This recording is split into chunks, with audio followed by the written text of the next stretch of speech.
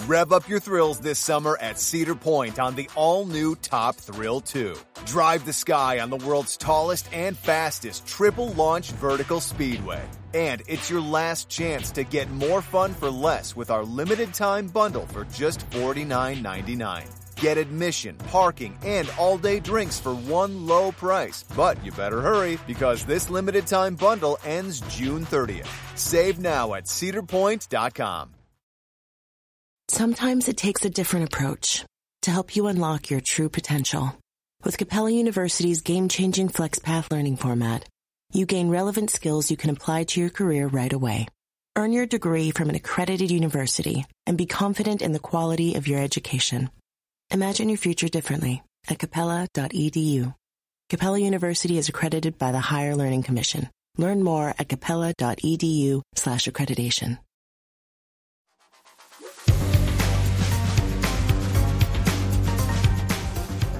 Grammar Girl here. I'm Mignon Fogarty, and you can think of me as your friendly guide to the English language. We talk about writing, history, rules, and other cool stuff. This week, I have a bunch of listener comments on different topics, and then we'll talk about words related to taxes and some surprising findings about last week's sufficiently suffonsified Familect story. Last week, I talked about how back in Middle English, the pronouns mine and thine led people to also end their other pronouns with N sounds, giving us his'n, her'n, our'n, your'n, and so on. Well, a follower who goes by erg on Mastodon, ERRG, told me more about a recent use. Daniel Drew was a New York stock speculator in the mid-1800s, and he's famous for this saying about the nature of short selling.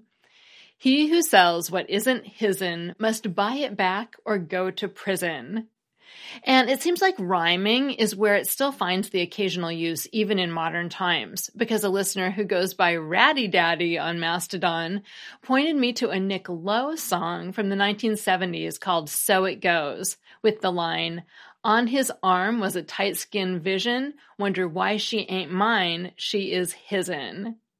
Fun stuff, and you can hear a clip of it on YouTube. And then Ratty Daddy also had an interesting comment about the loneliness segment.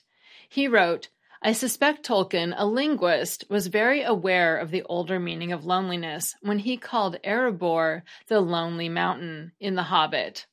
Could be. It wouldn't surprise me. And thanks for the interesting comments. Very few people outside of those who work for the IRS take much pleasure in taxes.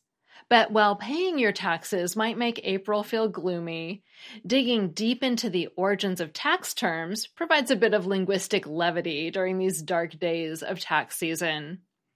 The idea of taxation, or the collection of a fee by the government based on one's property and wealth, has been around for at least 5,000 years. Levied early on by Egyptian pharaohs, who realized that collecting a portion of grain and cooking oil from their populace made for nicer royal digs and bigger well-fed armies.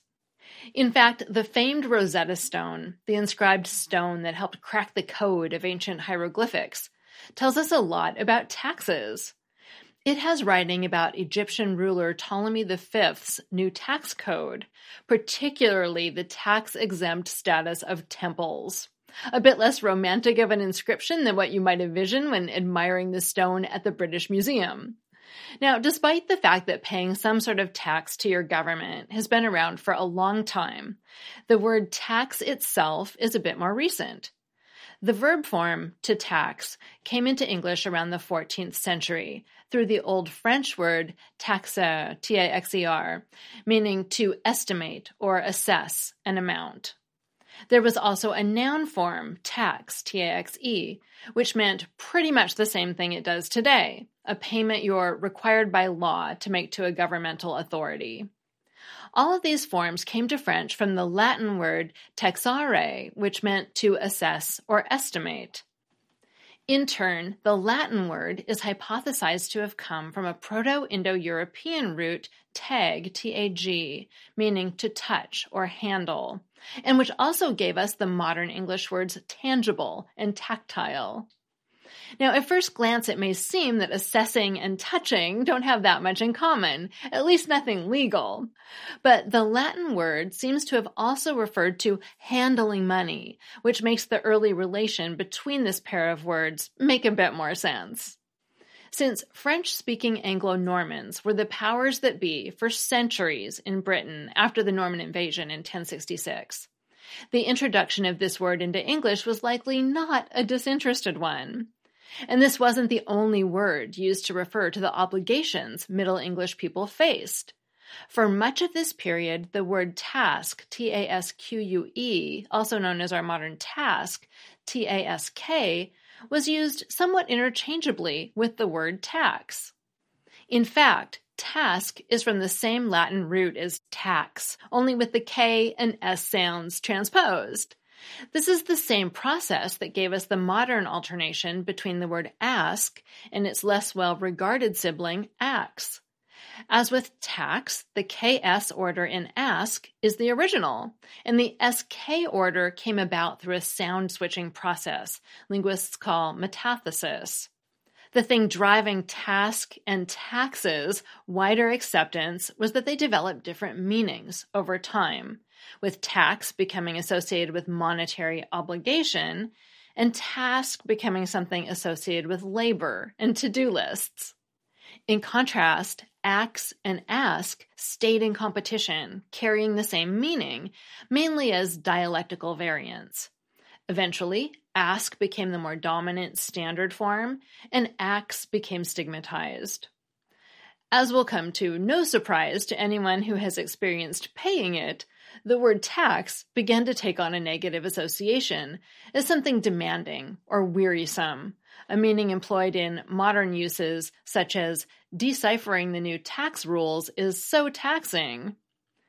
To try to help avoid tarnishing the reputation of taking people's money, the word duty, which in the 13th century had a bit more of a positive spin as something honorable, was put into play to try to make taxation fun again, but to no avail. Soon duty became just one more word alongside tax on the list of what to avoid talking about on first dates or when serving as an elected official. Still, the enticement of getting something duty-free does remain a boon for airport travelers on international layovers. So, although a trip through the linguistic history of taxation may not help you avoid an audit, it might at least make you a little more appreciative of the practice by putting it in historical perspective. Taxes, by any name, have long been a fact of life, which is why the expression death and taxes has also been heard echoing in English for centuries. That segment was written by Valerie Friedland, a professor of linguistics at the University of Nevada in Reno, and the author of the forthcoming book, Like Literally Dude, on all the speech habits we love to hate. You can find her at valeriefriedland.com.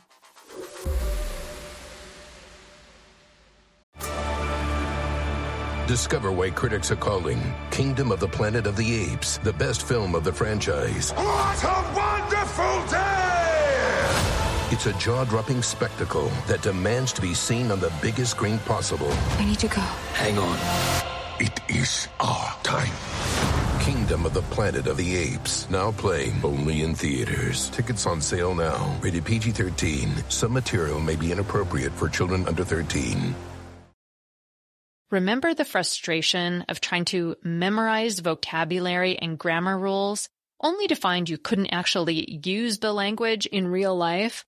Well, there's a better way to learn. Rosetta Stone is the most trusted language learning program with millions of users learning 25 different languages, and you can get it on your desktop or as an app on your phone or tablet. Rosetta Stone immerses you in many ways with its intuitive process. It's really different. You pick up the language naturally, first with words, then the phrases, and then with sentences. Plus, with Rosetta Stone's True Accent feature, you'll get feedback on how well you're pronouncing words. It's like having a personal trainer for your accent.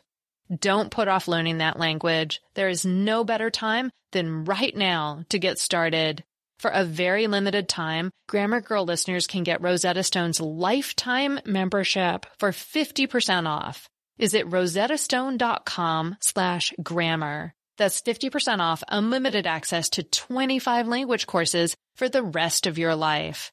Redeem your 50% off at rosettastone.com/grammar today.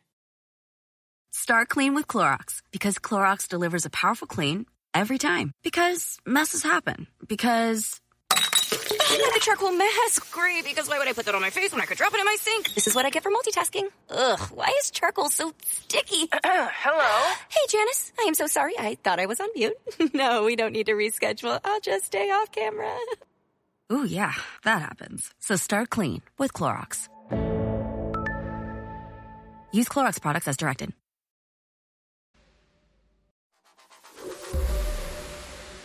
Next, I have much more to tell you about last week's Familect story, in which Chris Bacon talked about a grandmother who said, "My sufficiency has been suffonsified." My old podcasting friend Chris Christensen of the Amateur Traveler podcast heard the show and wrote in to say his mother and grandmother would say something very similar. He very generously did a bunch of searching and sent me some links. For example, there's a long 2005 thread on the alt.usage.english Google group of people telling stories of the different variations of the phrase in their families and linking to other useful sources. And it turns out this expression goes back to at least the mid-1800s. Further, a listener who goes by PMB on Mastodon pointed me to an old 2010 episode of the radio program A Way with Words that answered a caller question about the phrase, "I am sufficiently suffonsified." They found a 1980 article about the phrase in the journal American Speech, in which Frederick G. Cassidy wrote about trying to track down this phrase. Cassidy was the editor of the Dictionary of American Regional English, and he said that in response to a question from an elderly woman in West Virginia, he posed a question about the phrase in a widely distributed publication and got more than 46 responses, mostly from people who remembered an older relative using it, and every one was slightly different. And there was a second common part to the phrase. It generally went like this: "My sufficiency is fully suffonsified, and any more would be obnoxious to my fastidious taste." So there's a refusal, and then an explanation of the refusal. And I love this quotation from Cassidy's paper. He wrote, quote, "Suffonsified is clearly intended to be impressive and a bit mysterious. Our evidence suggests that the original formula was elaborated until it became too hard to learn and produced embarrassing breakdowns, and finally that it became fashionable as a sort of game to invent new, amusing elaborations," unquote. He got letters and postcards from people from many countries, and he listed 17 different spellings. Some examples of the variations include, "I have eaten to my sanctification," "My sufficiency is greatly suffonsified," "My sufficiency is prodigiously suffonsified," "My sufficiency is completely suffonsified." Or they might say the first part a bit differently. "My ample sufficiency is fully suffonsified," or "My genteel sufficiency is fully suffonsified." Chris Christensen reported that his family said, "My sufficiency has been serenified. Anything else would be obnoxious to my superfluency." A Google book search turned up a biography of Patrick Kirwan, the Chief Justice of the Supreme Court of Canada in 1954, that revealed that he would push back his chair and say he was sufficiently suffonsified at the end of a meal.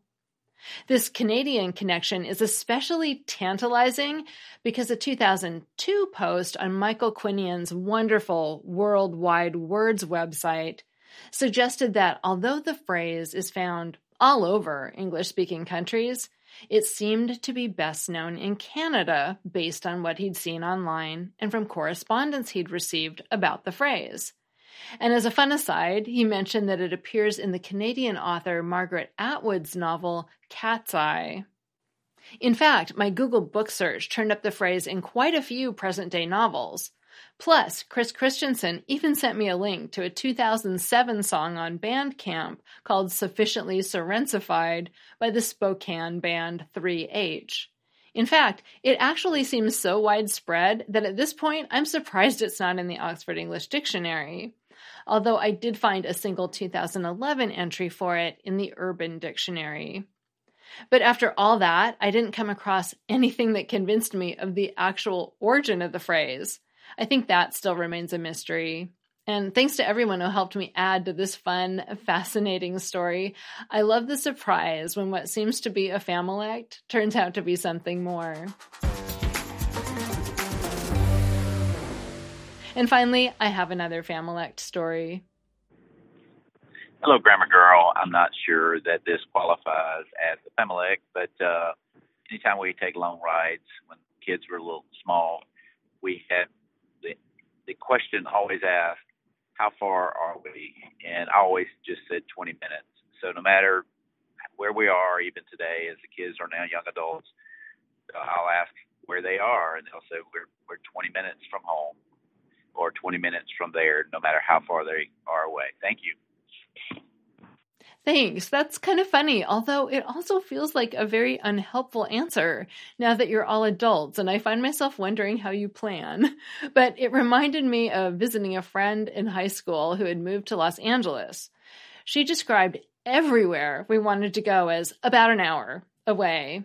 The beach, about an hour. The restaurant, about an hour, and so on. And to this day, I'm convinced that everything in LA is about an hour away from everywhere else. I suspect it has to do with the traffic, and if it looks like it's going to be more than an hour, you just go somewhere else. Thanks for the call. If you want to share the story of your familect, a family dialect or word your family and only your family uses, call the voicemail line at 833-221-4GIRL. Call from a nice quiet place and we might play it on the show. Grammar Girl is a quick and dirty tips podcast. Thanks to our audio engineer, Nathan Sems, and our director of podcasts and my editor, Adam Cecil, who's enjoying his newly opened local branch of the Brooklyn Public Library. Our marketing associate is Davina Tomlin. Our digital operations specialist is Holly Hutchings. Our ad operations specialist is Morgan Christensen, and our intern is Cameron Lacey. And I'm Mignon Fogarty, better known as Grammar Girl. That's all. Thanks for listening.